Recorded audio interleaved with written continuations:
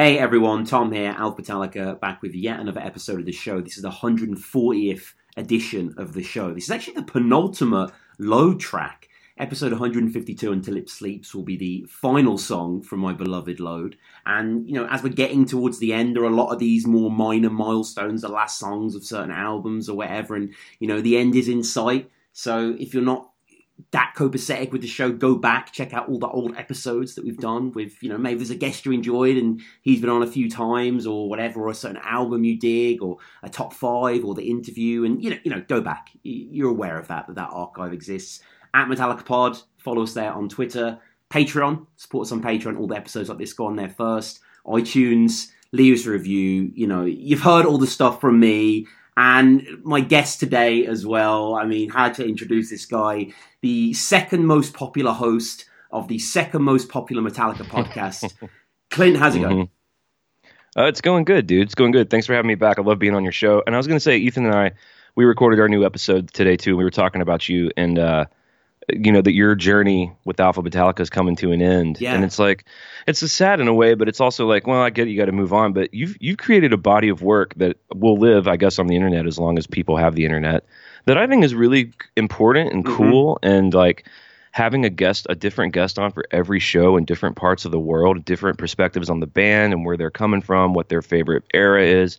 I think it's going to be something the Metallica fans are going to dip into long after you're done doing it. So congratulations on that. I think it's really great. No, thank you. Yeah, and I hope so as well. Like, I've always liked critical documents. Like, you know, I think it's Helen Vendler has done this giant analysis of all the Emily Dickinson poems and whatever. And, you know, just an appreciation of something like that. And they do exist in other forms as well. There's like a Beatles one. I think there's a Bruce Springsteen one and stuff like that. And I have, you know, people will be aware I've said on the Patreon and stuff, probably said in a few episodes.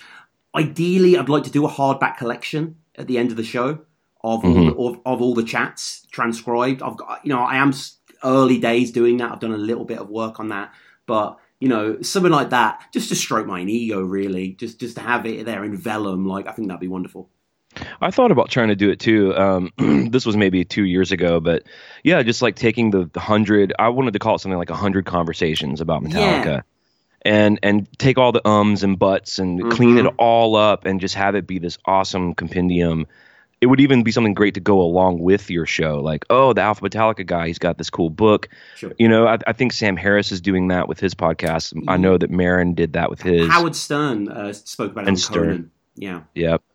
Which you actually got me onto the Conan podcast, which I recently binged. You digging it? Him and I enjoy it. I think we had this discussion before. My Conan is pre-9/11 Conan. There's a certain flavour there's a certain writer's room aesthetic where he was gawky, but it was very kind of editorial. I don't know. I still love Conan. Don't get me wrong. I still think he's king. You know, someone like Fallon just makes me sort of question reality in the same way that Ed Sheeran does. But I think most people know he's shit. Like, there's no kind of like grand mystery. I hope so. He's such a broad stroke. Like, I think a lot of like average Americans like Fallon, you know, Tonight Show. I think people who have dug a little deeper into Johnny Carson and who kind of were on board. Dick Cavett was the best in my eyes. Like, Dick Cavett is amazing. I'll watch anything with Dick Cavett. He was one of those guys like Johnny, where even if I didn't know who the guest was, I'd watch that. You know. Yeah. For someone like Leno or Fallon, it's got to be someone I really dig. And then even if I really dig them, they're just going to play some fucking stupid game with. Sure. Like, I didn't even like the Metallica plays Enter Sandman with Kazoo's bit. I just don't. No. It's just not for me. Sure. You know, like, or I don't like him giving Donald Trump a noogie or, you know, putting an egg on Tom Cruise's head. It's very, I don't know, it's very sophomoric to me. I don't know. I don't want to sound like an asshole. It's just not for me. No. Well, talking of righteous collaborations, you know, you have been on the show before with Ethan as well. I think our first episode was Better Than You, which is a great early episode. Really locked horns on that track. And, you know, I'm going to pose a similar question that I posed you on that episode. And your response to that question was just pure bafflement. You didn't even understand what I meant by that. And, it's when you asked me if I was proud of Kirk. That's right. Yeah. That's right. Still a weird framing. But yeah, I'm more prepared this time, I think, for that kind of back and forth. Right. And Ethan came on, I think, the following episode for Blackened, and then you guys came on for Enter Sandman. And I think, was it Remember Tomorrow you came on for? No, I did. I did just a bullet away. That's right. I'm sorry. like I listen to a lot of records. You know, recently been digging into Laurel Canyon stuff and really Bonnie Hoskins' book Hotel California about all those sort of singer-songwriters. A lot of the Byrds' solo career, especially the stuff with Dillard and Gene Clark, a fantastic exhibition stuff. But I must have listened to Beyond Magnetic way more than a lot more records. It's so forgettable, I find, so bland. Yeah, I mean, I think they could have. Their whole thing with it was that they never revisited it and mixed it or touched it up. I think it could have done with some of that. I mean, my favorite song on that EP is Hell and Back. I would take Hell and Back over, maybe over Suicide and Redemption. I get that they had to put an instrumental in there. Yeah. It's a hard trade, though, isn't it? A suicide instrumental for a song, like. Yeah, I mean, I any Death Magnetic songs that are coming off realistically? Do what? Is there any Death Magnetic actual tracks you would take off to replace? Let me look real quick. Just let me be thorough. I think End of the Line's Locked On. That was just your life's incredible. Cyanide, of course. Those aren't going anywhere. All Nightmare Long. I Know You Love Judas Kiss. That's my favorite from the record. There's nothing there. There's no space. I think you're right. I think that I think you're right. Kind of upon further review, those 4 songs that ended up on the bonus EP, they kind of belong there. Yeah. But I think they're cool though. I think they're good. I think they fit the album. I think they fit the theme. I love that Rebel of Babylon's kind of inspired by Lane Staley. Sure. It's cool, man. I mean, it's more Metallica. Oh, you know what? Could lose Cyanide. What? Yeah, I think I might could lose Cyanide. Holy shit! That's some of Hetfield's most inventive, like open E work. Like, I know it's cool, but Jesus. I think I could lose it just personally. That rhythm in the chorus, though, the dance with the melody. Well, it's intoxicating. That is like, now, like Jesus.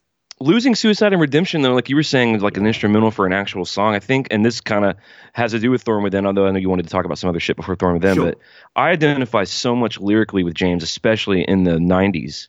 And so, I think a song like Hell and Back, which from what I understand about it, being about his sort of eternal struggle with booze or chicks or whatever it was, I find the depth of inside of him more interesting. You know what I mean? Like I always sort of can chew on that more than like, a bunch of cool, fun, fast riffs. That's just not really what brings me to the table with Metallica. Maybe when I was a kid, but not anymore. Mm-hmm.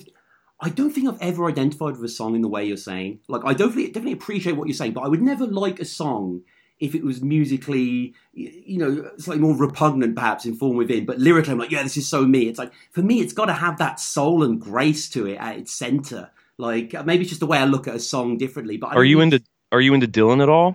I actually think Dylan's one of the most overrated songwriters in history. Okay, well, that makes sense, yeah.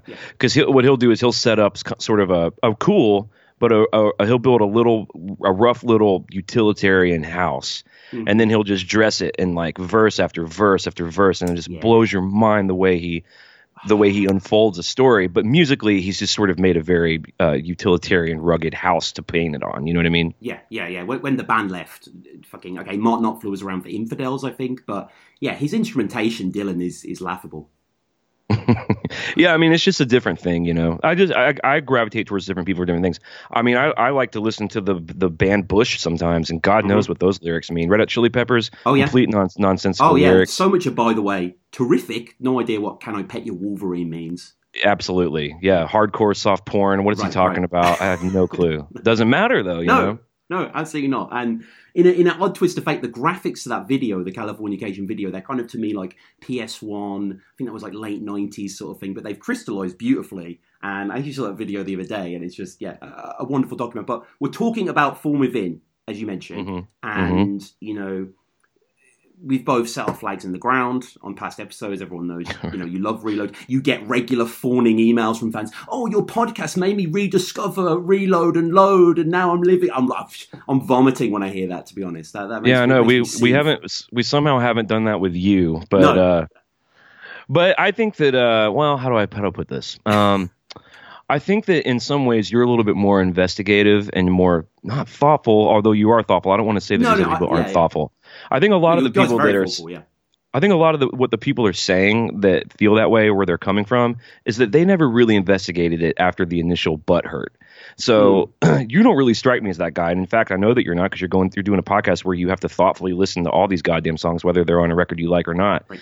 So I think we're getting people going, oh, I never really wanted to check it out again. And I finally did, and I like it. You have kind of thoroughly checked it out, and it's just not for you. Yeah. And I understand that. Yeah. And get back to Dylan. I mean, everyone has different sets of ears, of course, and you're just going to it's like trying to change someone's favorite color. It's what appeals to them on a certain level. And to me, no, this is, I mean, this track, I have to give it one of the most damning comparisons possible as a critic. Mm-hmm. It sounds a bit like post-grunge. Mm-hmm. Like what? What does that mean? Kind of that backwashy puddle of mud, kind of just, lethargic, insipid. It's a Reload quality Load track. Right. And that I stumble with that though too, because I don't see much separation between the two records. There's I feel a like huge separation.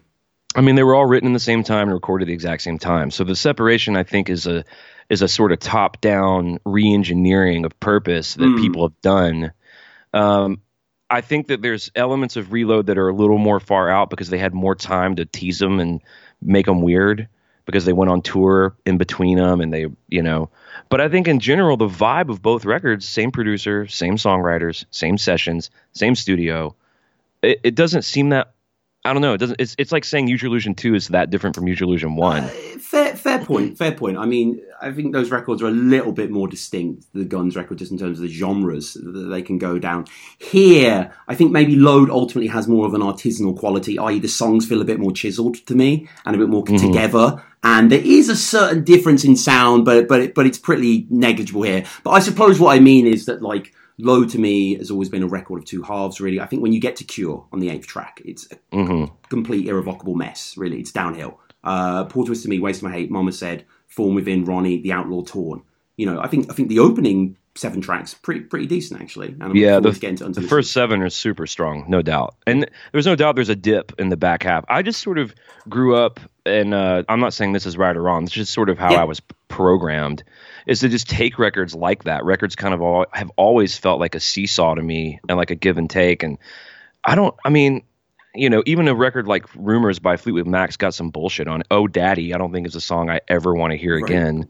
And that's one of the greatest records of all time. I don't know if there is a perfect record. Do you know of a record that's like even Appetite has like Anything Goes, which I think's not great. Like, and Thinking About You. I mean, I like. Oh, what? Thinking About You is one of the best songs. I mean, but is it as good as Sweet Child and Paradise and Jungle and Brownstone? Izzy's rhythm in the chorus there. And that, then we can. Like, oh man. We can agree on Anything Goes, though. Even though I like Anything Goes, but it's not Night Train, So no, it's not. No. To me, how good the front half is, it's real hit heavy too. Like, it's real commercial in the front half. And I mean, dude, Until It Sleeps is my favorite Metallica song, so I'm way big on the front half of Load. But I think the back of it, it's like more room for James. It's more room for them to just be weirder, which I think is awesome. It's not that weird though. It's not that experimental. It's quite repetitive. I think, for example, for Thorn Within, I mean, I think that there's some guitar tones that are pretty weird. This flangey chorus thing. The chords are pretty unique for them. That's not weird. Experimenting with all these different harmonies. Hot Rats, it ain't. Like, I don't know. Do what? Zappa, it's not. Like, I don't think it's that kind of confrontation. Okay, let's get into the song, because I feel that the intro is one of the most boring intros Metallica have ever done. That ponderous clunk of these wilted chords and that dry ear moan of feedback from Kirk. We get the count in as well. I mean, Metallica routinely have some of the greatest intros of all time in music. This, to me, just, I don't know. I know it's part of the riff and it builds up with the feedback and whatever, but to me, I'm pulling out my hair from the day go. Yeah, I mean, I just, again, I see it like, they can't all be ga ga ga ga ga ga. It can't all can be Fade to Black though, like, can't be Damaging. Like, they can change the game. Yeah, I mean, I actually like it. I think it's pretty ominous, and I like how the guitar on the right comes in. I think it's James, and it's like the da da now now, and it doesn't really finish the phrase. Then when Kurt comes in, he starts finishing it. It's a sort of, in my opinion, when I'm thinking about how they must have written it and arranged it, recorded it, it's a sort of well-constructed piece of chaos where you don't really know what's going on until it comes in. I will say that the main riff, the chorus riff, is a super derivative STP. Go down, go down, go down, go down. That sex type thing from Stone Temple Pilots. It's like really blatantly a ripoff, which is really odd. But nevertheless, it's really, I think it's fucking awesome. The descending thing, I think it's cool. I like that they introduce it before they even play the first verse. So there's this setup for the chorus that I think is smart of them. And I like that they bring the wah in, but it's not a shitty 80s wah. It's this kind of Alice in Chains wah on the main riff. Those would be my platitudes in defense of the intro. I really hate that riff, that Stone Temple Pilots riff that you mentioned before. And it's funny you mentioned them, actually, because I've recently started a new job. And we have this office, and in one of the offices, one of the screensavers was set a Stone Temple Pilots logo. And like, I work in quite a small office, and I was sort of meeting everyone. I was like, "Oh, who's a Stone Temple Pilots fan?" Just thinking, and then I saw that the guy had a tattoo. Is this guy at my work? This Venezuelan dude, long-haired dude, really into rock. We've connected a lot. We've jammed a little bit as well. I don't really play guitar much anymore, but we've sort of hung out and played a few songs. Anyway, he loves Stone Temple Pilots to the point where me and him got in a huge argument the other day because he says that Soundgarden aren't as good as Stone Temple Pilots, and I just didn't know what to say. No, that would be really, really hard for me too. Wow, and he was like throwing songs at me, and I was like, "Nothing's as good as Super Unknown." What are you talking about? Nothing. They've never matched that record ever. No. I mean, I didn't really follow anything after their third record, Tiny Music, but if they're taking the best songs from those records, like Lady Picture Show, Big Bang Baby, Tripping on a Hole, Wicked Garden, Vaseline, none of that shit touches almost anything on Super Unknown. No. In terms of complexity and harmonically interesting. I do like the idea of, like you mentioned, you got a new job and then you said so many things about this guy. Like you found his screensaver, then you saw his tattoo, and then he's Venezuelan, and then you jammed with him. I liked imagining all that happening like in your first morning at work. Like, we've already jammed. I know. And now it's over. We can't be friends anymore because what he said about Soundgarden. But was it a relationship ending argument? We'll have to see. We've got on subsequently over a lot of games. Yeah, your second day is tomorrow, so we'll have to see if you survived it. Isn't it funny though how like people, you just fucking plant your flag somewhere and then you can get really offended. I've had to really check myself on it. Doing the podcast has helped. I'm sure it has with you too. But yeah, sometimes you get annoyed. I don't know what it is. It's like I do this show and I always say to people, "You have different ears," as I said earlier. But sometimes people say something about the song, you're like, "Go fuck yourself!" Like you don't know. You haven't heard what I've heard in this song. No, I had a guy that got so upset at me about my take on Rust in Peace last week, and he was real upset that I didn't take the song "Take No Prisoners" more seriously, right. And which I just find so fucking hilarious. And then he said Rust in Peace is the greatest album of all time, and for you to have been so infantile, and he thought I was being sacrilegious. And I'm like you. I'm like, dude, music's subjective. What's so beautiful about all of it is how different we can all see it and hear it. But then you're telling me Rust in Peace is the greatest record of all time. I'm going to have to just abandon all the logic I just said and appeal to just science. Just straight, like, put it in a lab, put it in a tube. Rust in Peace is not the greatest record of all time. Sorry. Dawn Patrol's great, though. Hell yeah, Dawn Patrol is with no lie my favorite Megadeth song. We end our lives as moles. That's my favorite, dude. We end our lives as moles. For people not aware, this is part of Melly, your podcast, Clint and Ethan's show, where they listen to the Big Four, which is a really inspired thing that you've done. And I sort of copied a little bit from my Tom Waits podcast, but it's been great hearing you and Ethan just trail through. And it's normally Ethan like bigging it up, and he's listened to it since he was 16, and you just like mildly trashing it. Well, it's honest, like yeah, I just never really checked a lot of that stuff out because, and Ethan's the same way, but I guess he just got into the Big Four more. But I just always had such diverse taste. I was listening to Prince and Michael Jackson and all of Madonna and a bunch of shit in the 80s and early 90s that wasn't hard music. And so it's fun, and it's interesting to see why they belong together. Like, oh, okay, I get why these four bands are grouped together. But what we're really finding out is that it's real clear why Metallica pulled so far ahead of those bands, in my opinion. Yeah. Some of the Anthrax stuff I couldn't really listen to. I was kind of cringing. Yeah, it's pretty silly. And it's kind of like, pretty silly. What is silly? Because I mean, we both listen to a lot of goofy shit that we both fucking love, like Guns N' Roses and Kiss or whatever. But yeah, there is a certain honesty and integrity at the heart there. But getting back to this song, getting back to Form Within. So the groove becomes established. The drums come in here, with or without a cooperation. The song's kind of moving forward. It's got a kind of angular edge to it, but there's nothing really surprising. And the connective tissue, kind of between the main riff itself that comes in, that Stone Temple Pilots riff, and the verse riff, there's nothing there. Like, it sounds like it's descending to something, but there's just this dearth of ideas. It's quite kind of confusing, really. I didn't choose to plonk a little riff in there. And we get the verse. James is not really saying too much here for me. Forgive me, Father, he opens with as well, which is just very cliche. And just, or maybe he's going to rescue the song by some alternative. No, he's just coming with these here. He's sin, the mark of shame. He's the sin. He's guilty. I mean, again, with the post-grunge that I mentioned before, Clint, it just feels a little aimless. I interpreted that two ways through what I know about him growing up in Christian Science, which is a really small subset of, I mean, some people even consider them cults, but it's a really intense subset of religious ideology where famously, his mother passed away because she wasn't taking, they don't believe in taking medicine, right. And he would have to leave the science classes in school.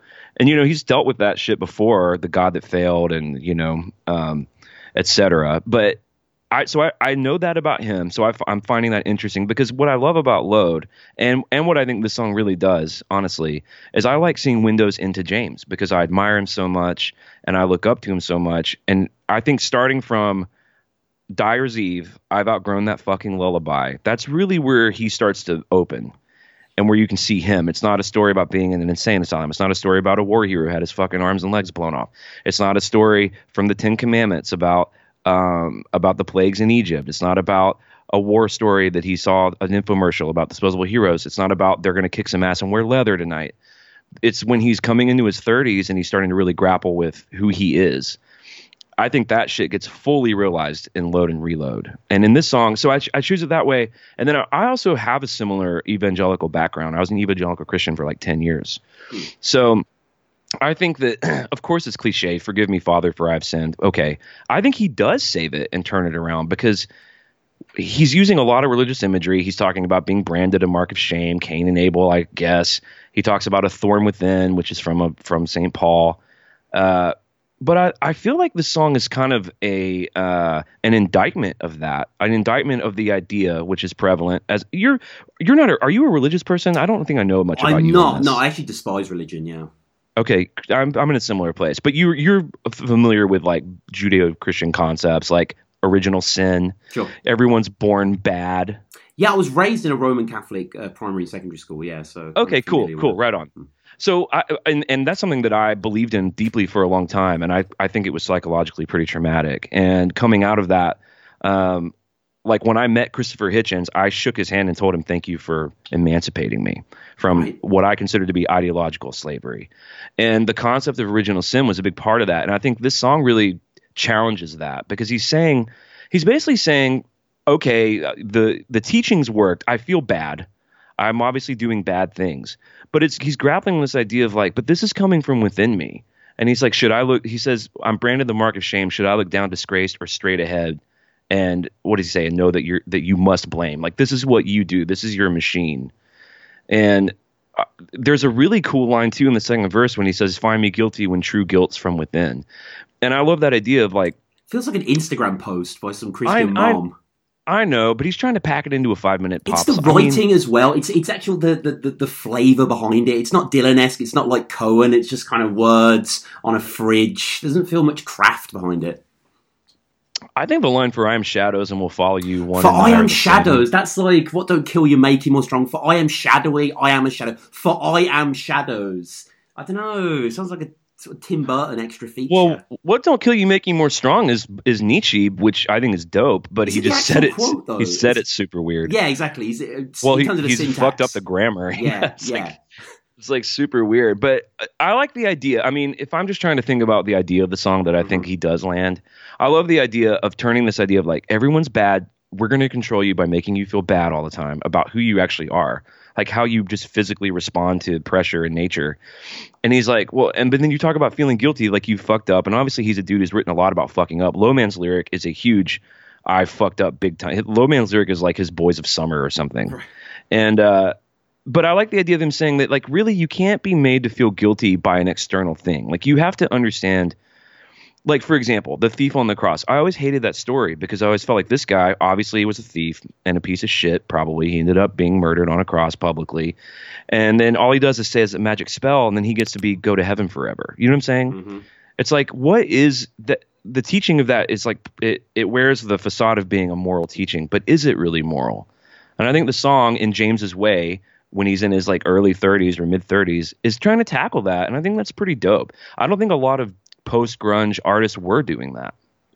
No. I mean, yeah, they still retained a lot of the sophisticated thought processes that Hetfield was investigating in all the prior albums as well. I mean, it's just not even the lyrics, it's just the tone of the guitars in the verses. They're very sugary and tepid. I've been listening, I was just mentioning before when I've been listening to a lot of Janis Joplin recently, a lot of her Woodstock stuff, really liking her Woodstock stuff, and hearing loads of songs that I never really knew before, going back, finding the original albums. I found the only album, I think it's the only solo album she released when she was actually alive, I Got Dem Old Cosmic Blues Again Mama, which is a great album title from 1969. It's kind of her in ecstasy on the cover. But reading a lot of reviews, they concur with this as well, all music stuff. The band is terrible. The band are a group of people who have no idea to do with her talent and just do very stolid progressions and, don't enliven her in the slightest. And it just reminds me a little bit of this. None of the guitars are doing anything. It's kind of in that Until It Sleeps arpeggio territory, but way off mark. Nowhere near as tasteful. I don't like, you mentioned before that Alice in Chains wah.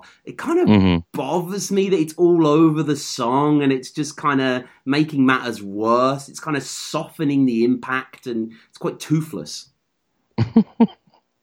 It has no teeth. There's no teeth in there. You know what I mean? Yeah, I mean, I mean, these kinds of conversations ultimately kind of can reduce to a I like it, I don't like it. Yeah, that's what Alpha Metallica is, man. I don't really feel that way. I see the difference between this and Until It Sleeps for sure. But the truth is somewhere in the middle, I think. Yeah, I mean, it has teeth for me. I don't know why this song resonates with me. It always did. One of the first Metal Up Your Podcast radio episodes we did, I was scared to do a radio episode and not just play only Metallica, so I did Metallica deep cuts. And I think this maybe was the first song I played on that because I feel like you're doing good work over there because you're bringing up every song indiscriminately. Every song is going to get its time in the sun, which I think is awesome. But this is a song that without some kind of forum like that would never really get any consideration. And I think that's all I want is some consideration. Sure. You know what I mean? Sure. And we get a little solo, really. Quite laboured, a bit inorganic, but it leers in. What do you make of Kirk's playing there? Are you proud of Kirk? Well, I'm proud of James because that's James playing that. Ah, okay, I didn't realise. That's cool. And so I think that adds a cool little dimension to it too. Like I don't know how they decide when he plays solos or not. I've seen him, be self-effacing about his guitar playing. I think he's a wonderful guitar player. So I don't know if he only plays solos and stuff he feels really connected to. Obviously, Nothing Else Matters, the middle part of Puppets. There's certain sections of Suicide and Redemption, etc. But I like his touch on it because it's this bluesy thing, but it's kind of left of center. It doesn't sound like Kirk, obviously, because it's not. Yeah. And he's got a cool touch too. He's got a cool vibrato that's a little different that you can hone in on.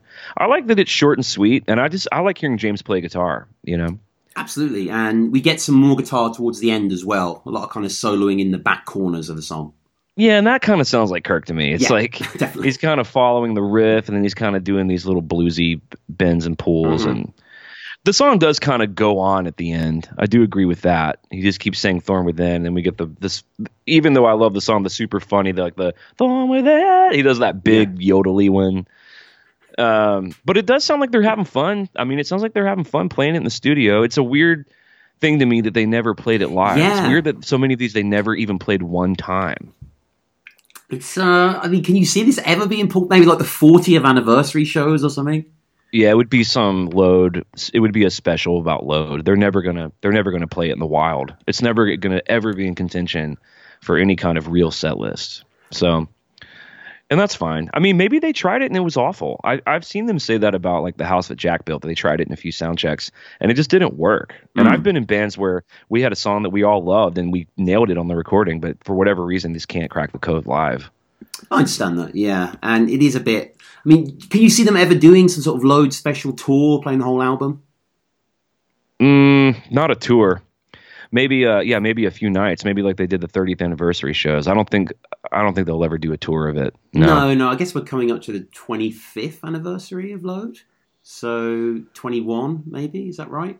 So maybe they'll celebrate that. I mean, it's not like an iconic fucking master level album, but the fans love it and people are very familiar. It's very well selling. So we'll go, as we always do, over to @MetallicaPod on the Twitter to hear your feedback on this song. Got loads of feedback there. Tommy says, I love this song, especially lyrically. Anytime Hetfield's lyrics get introspective, you can totally count me in. This track has a lot of the looseness I really like about a lot of Loads cuts and is rife with ear candy. Salad Lily Podcast also saying, I personally love this track, but can see the Thrash Cats despising the lane that it lumbers in. For me, what could be perceived as a lack of dynamics in the riff is perfectly counteracted by some great climbs in the vocals, formed within Rules. Nick Makoviak, good friend of both our podcasts, I have a feeling that my opinion will line up more with yours than Clint's. I don't like it. I do find it boring and just there, occupying space. Freyden saying, I have a soft spot for Loaders. It was their first album I ever bought, so there are several songs that I really like on the record. This isn't one of them. Monty says, boring chorus. Tritton really likes the chromatic riff, the intensity of the chorus. I wish the guitar solo would last longer. What a waste of a great moment. Not the best song on Load, but still better than Cure for sure. Clint, I probably prefer Cure, just for the main riff, if anything. Yeah, it'd be tough for me. I kind of consider them both in the same stew, you know? Sure. They're both kind of the same piece of pizza tasteless for me. Cauldron of... Well, for you, yes. I don't want to hear that gumbo. Like, take it out of here. Yeah. You need a little more hot sauce on yours. Yeah, a little salt and Yeah. pepper. I get it. You're in Nashville. You're around a lot of talented musicians constantly, I'm sure. Like, Kirk's bluesy playing on Load and Reload. It's just, when you weigh it up to anyone I can actually do... Like, think about Brad Paisley. Like, Jesus Christ. Like, what Kirk does on this is just... Really, I kind of roll my eyes. It's kind of stuff you hear in like guitar magazines and stuff. It's ain't what the pros should be doing. Yeah, I mean, I've definitely disagree. I just feel like you can't compare Kirk Hammett to fucking Brad Paisley, dude. Let's go ahead and just compare him to John McLaughlin and Pat Metheny. It's like that doesn't make any sense. That's apples and oranges. They're both doing bluesy solos. They're both doing sort of pentatonic runs. I know, but like. Yes, but one's in the context of, like, Pat Metheny's in the context of actual steeped in classical blues and jazz. Kirk Hammett's doing it in the context of Metallica. Sure. And it's gonna be different. It's gonna have his color on it. And Kirk's limitations, like a lot like Lars, I think make up what I love the most about the sound of Metallica, especially in those records. In the Load and Reload records. Yeah, it certainly adds to it, no doubt. And they're all... You could have Steve Vai put a fucking solo on Thorn Within. That's not going to make the song better for you, I don't think. No. And I would hate it. It's kind of what's weird about Marty Friedman with Megadeth. It's like his solos are so clean and good. But it annoyed me when you listened. I was waiting for Tornado of Souls, and I was like, I can't go mad here. You didn't really seem to react. Just not for you, the solo. It's so weird. I like to listen to, like, I went through a big Steve Vai thing, a big Yngwie thing. I like those records by themselves when I know what that package is that's being delivered to me. When I hear that kind of virtuoso stuff over, like, a normal rock song, it takes me out of it. Huh. It's just too clean and good or something. I know that sounds so shitty of me, but I like that there's a rawness to Angus Young where it's like sometimes he's playing a solo and you feel like he might not land it. There's just something about that fits the music so well. It doesn't take me out of it. It'd be too weird if he was too good. Slash, too, like, especially when Slash really ramps up, like in Don't Damn Me, when it gets super fast and you're like, oh my God, he's going so... It feels so like a crazy LA junkie playing with his eyes closed that the fear of him not landing, it's kind of what I'm attracted to about it. I can see that. And I think Eddie Van Halen straddles both of those really well. Like Eddie Van Halen is a great example of both. Yes, for sure. That dude is an alien for sure. Yeah. And I wanted to shout out Ridiculous Rock Records as well. I was recently on their podcast with Ray and Aaron discussing 1984, Van Halen's 1984. I think that episode will be out by the time this drops. I would have mentioned it on the podcast before, but definitely go and check that out. Clint, any final thoughts on Thorn Within? I think it's a deep window. It's to me, it's lyrically in the vein of Bleeding Me. I don't think it's as good as Bleeding Me, but I think if what you're responding to in those records is who James is and what he's wrestling with, Thorn Within's a good spot for that. And I think musically it's cool too. It's in the vein of the Alice in Chains. Definitely, I mean, you're calling it post grunge. It's definitely very 90s sounding, which I think is fine. It's people who really like Master of Puppets are not going to like Thorn Within. That's fine. And I guess I'll just leave it there. If you like it, cool. If you don't like Load and Reload, you probably are not going to like Thorn Within. No. It isn't going to win you over the way Memory Remain. People who don't like Load or Reload might hear Memory Remains live and be like, okay, I get it. This is pretty cool.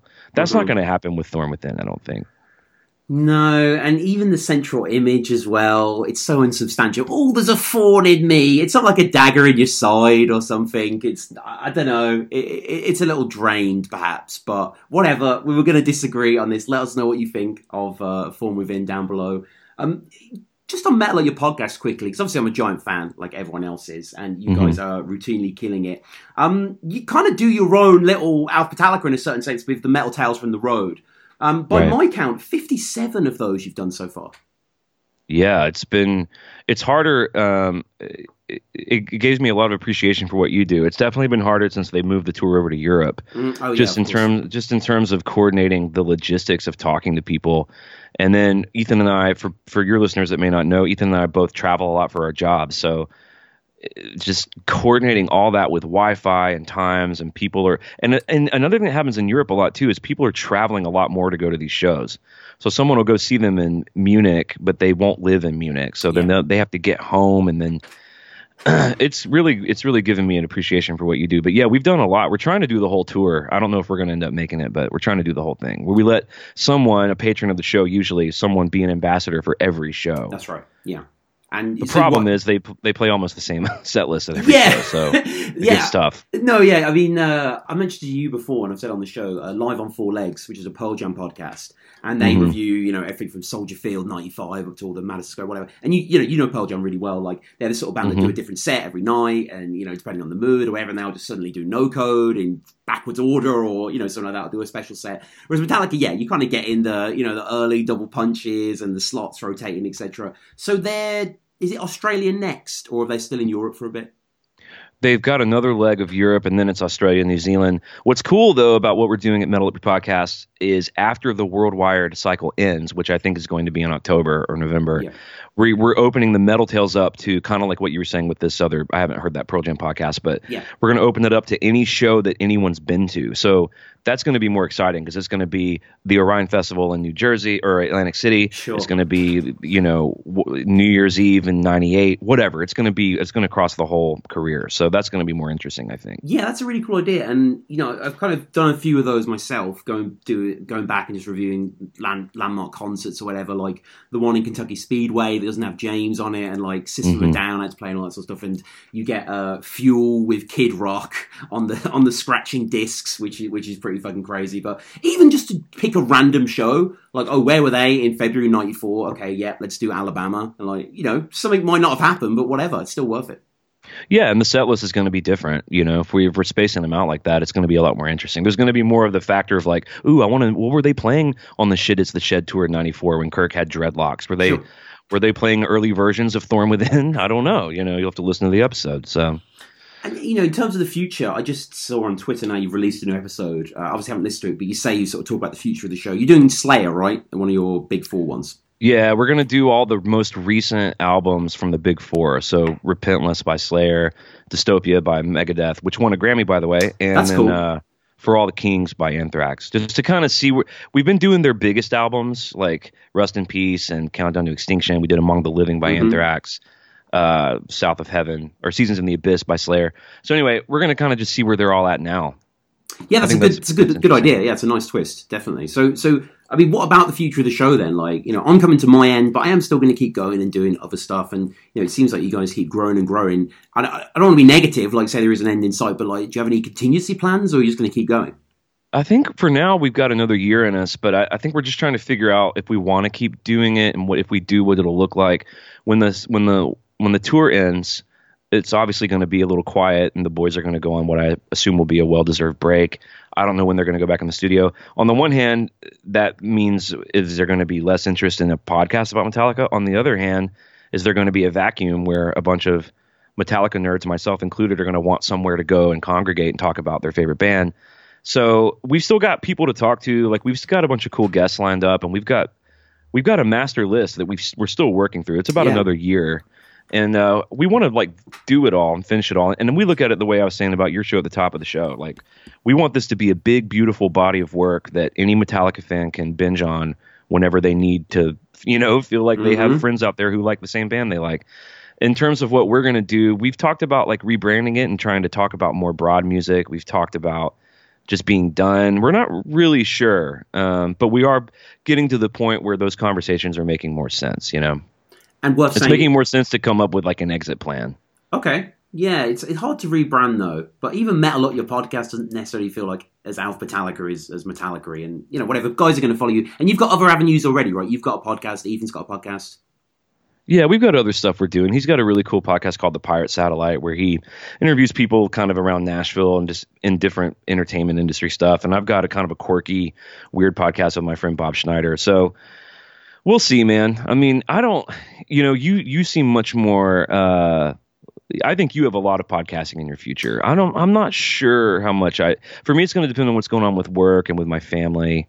Mm-hmm. Because as you know, it's quite time consuming. So. Of course, yeah. I don't have a wife and a kid either, so like the fact that you balance that is crazy. And I also don't tour with this giant country star, so. Yeah, that tends to make it a little more difficult. A couple of years ago when we first started, it was like a fun way to pass the time. But as my daughter's gotten older and a little more active and mobile, sure.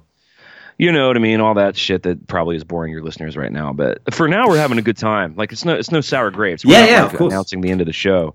But we are kind of, I think, trying to take some responsibility for the people who really like the show and starting to begin that convo. You know what I mean? No, yeah, and you know, just obviously you guys can go support Melody, but you know about Melody Podcast if you listen to the show. And I think you mentioned before you were going to get like James's guitar tech on or something. Is that still going to happen? Yeah, we've been talking to Chad. It's just that they've been in Europe, and this summer's been really crazy for me. So the plan is, I think after this next leg before they go to Australia, we're going to have Chad on.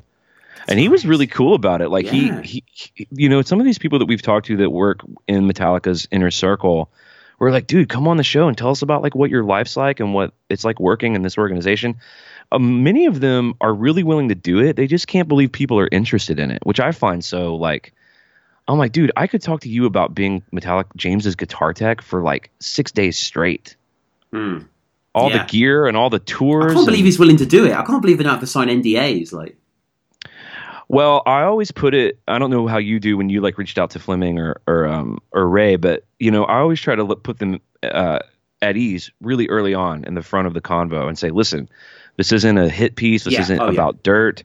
This isn't about gossip. This is about celebrating the work. So if there's any boundaries you want to set, you just let us know. And that I find that kind of they're like, oh, okay, cool. Like if I don't want to talk about when I fell down at the Paris show, whenever Chad fell down, or if I don't want to talk about when James got mad at the Grammys and threw his guitar, then he knows that we're going to respect that, you know?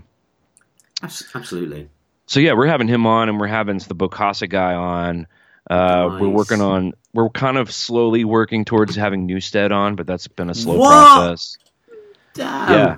Shit. So it's cool, man. It's exciting, but we're just trying to fit all that in like the little corners of our lives that open up, you know, because we've got day jobs and families and stuff. So, but it's like Newstead comes on, but he only wants to talk about the Newstead record. Yeah, well, we would have to blindside him. We'd have to promise him we'd only talk about heavy metal music, his record, and then just dump a bunch of Metallica questions on him. Yeah, he's like, "Where's the Eco Brain stuff? You promised exactly. an hour." Or maybe kidnap him like they do in Airheads, or like the King of Comedy, you know, like pull the Jerry Lewis thing on him. And I mean, just finally, I remember on the show you mentioned it, but just regale our listeners. There was a guy, wasn't there, who was at a meet and greet, and he wore a Metal Up Your Podcast shirt, and like Lars commented on it or something. Yes. So we have a friend of the show and like a devoted listener named Chris Urgis. We call him Metalliclaus because he's just been a really generous fan. He donated a lot of stuff for us to give away. He I could go on and on about all the really generous shit that Chris has done, but that's the kind of dude he is. And he's an engineer. I believe he lives in Colorado, and he's just a huge fan, and he loves the podcast. And he'd already done a Hardwired experience, which is a Hardwired experience is where you get to meet the whole band, including James. So he had a second one coming up, and he was going to wear our Metal Up Your Podcast shirt, basically forcing the boys to talk about our podcast, which I found really awesome, and also kind of like, just self-deprecatingly, like, oh no, what if they hate it or whatever the fuck. So anyway, he did it, and I guess the first thing you do is they put all 10 of you in a line, and then the first thing you do is you go up and do your photo with them. Then you get back in the queue, and then they come talk to you privately. So he says, and we did a whole episode about this, but he's like, when he was walking up to the band, that Lars specifically was like, "Are you one of the guys from the podcast?" And Chris was like, "No, I'm just a fan. I'm not one of them." And so that he kind of touched base. So it's like, I guess Lars knows who or is aware of us or whatever. Jeez. And then when they came back through the line, he talked to Lars and Kirk specifically about the podcast, and they seemed to be aware of it and thought it was cool or whatever. I don't think he got a response from James or Robert, which James makes sense. I don't know about Robert, but he did tell Kirk Hammett that I was the guitar player for Rodney Atkins, which I thought was pretty funny. He's like, the Caught Up in the Country guy? Well, hey man, that would be fucking amazing. We just had a guy come sub our guitar tech with us. It's so weird. He's Luke Combs' guitar player. Luke Combs is like the biggest thing in country music right now. This guy Luke is taking like 5 weeks off. So this guy, just to make some extra money, came out and was our guitar tech this week, which he's on a much bigger level than us, and he was teching for us. It was so weird. But he's a massive Metallica fan. So we just had a lot of fun on the bus this week talking about Metallica. And he was like, I was telling him about all this stuff that you and I are talking about. Of this, we had this fan and the podcast, and they were aware of whatever the work we were doing. And he was like, "Dude, I wonder if they really are. I wonder if James is a Luke Combs fan, because James dabbles in country music, but I could just see him. I could see in his it hovering above his head, like he was being serious. Like, wow, maybe next time we play Colorado, I can try to get James Hetfield on the guest list." And I'm like, God damn it, dude. There is a don't meet your heroes element to it too, where I don't know if by the end of this whole project we're going to meet them or anything, and that might be just as well, Yeah, I can see Ethan on It's Electric. I really can. Well, what do I mean, motherfucker? What's going on? I think on Lars is a Reliant K guy. I just get that sort of vibe. Reliant K and Oasis, just 24/7. Like, who would you want to meet more? Like, who's the number one? If you could only meet one of the dudes, who would it be? Oh man, Lars, I think, would be the easiest to get on with. And would you have like questions and stuff? Like, would you be ready to go? Hell yeah! I mean, the walls aren't that hard to breach. Like, I found this with the Tom Waits podcast. Okay, it's a bit more minor, but we've had like his drummer on who works for him right now and stuff. And like the Van Halen podcast that I follow, Dave and Chained, they've had Sammy Hagar on like a few times. Whoa. So it can happen. It's not just a roadie. It's like people will go. Metallica, though, I think are the biggest band currently in the world. Like, so it's kind of they're in a different sort of stratosphere. But did you tell Tom's drummer to? I mean, was he like, "Hey, I'll tell Tom about it"? I mean, was he? No, actually, my friend did that interview, so I didn't actually ask him that. But no, I don't think so. And no, Tom Waits has never done a podcast ever. He hasn't even done Maron. So wow. I don't think he would. Yeah, I am kind of just hoping Chad will really enjoy the experience and he'll love it. And be like, "Hey, dude, you should really check this out." When we've become friends with Alago through the podcast, and he's like, "Dude, anytime Metallica's playing in New York, just come up there and we'll all go together and we'll go backstage." And he's being for real, but we just couldn't really make that work, Yeah. Are you going to S&M too? I'm currently. I was really considering it. Then it was off the table. Now I'm back to really considering it. So I have a show on the 7th in North Carolina, which would mean that night the bus is going to roll and I have to stay and figure out a way to fly to San Francisco. I just have a lot of figuring out to do, because the day after that show is my birthday, and then the day after that Dave Matthews is playing the same arena. So I'm trying to turn it into a big birthday smash for me. That's cool. Yeah, I mean, I know you guys gave away tickets to that gig as well, so that was just woo.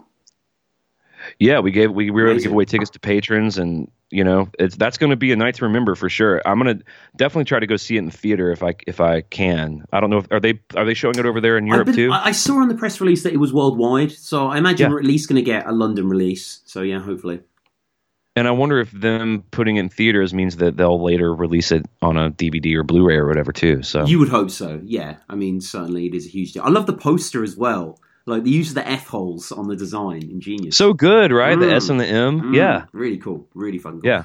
But really cool. But yeah, Clint, this has been so good, man. Always great. A privilege, really, to have you on the show. Like, love Metal Gear Podcast since day dot. And we've been in pretty much constant commune since we recorded. And, you're a peer out here. Like, there's other Metallica podcasts I know, but you're the big one, and I'm sort of there, Yeah, well, anytime I get upset or grumpy or pissed off, I always like reach out to you. I'm like, can you believe this crap? Can you believe what we're dealing with out here? You get it a lot worse. Like, you get it a lot worse. I think I also get butthurt more too. Like, we work so hard to put this goddamn thing out, and then someone's like, well, you didn't pay enough attention to take no prisoners. It's like, okay. Right. All right, motherfucker. And like, all your music and stuff like that. I mean, obviously, there's lots on Patreon, your sort of metal side project and all your covers. But is there anywhere else you'd like people to check out? Well, so other than the touring thing, I'm also a songwriter for Rough Trade Publishing, which, by the way, we have an office in London. So I'm trying to get them to get me out there to do some writing. It'd be cool to meet up with you if they do that. Definitely. But I write a bunch of songs that end up on people's records and on film and TV. You might not know them, but I write songs that are just for me that are a little left of center that are on my SoundCloud page. And that's just whatever. Just look up Clint Wells SoundCloud. And then we do these cool cover EPs. If you like Metallica and like to hear people cover them, we've covered a bunch of weird Metallica songs. Those are on iTunes and Spotify. And then there's a Lunar Satan record coming out this fall that's going to be a vinyl limited edition vinyl.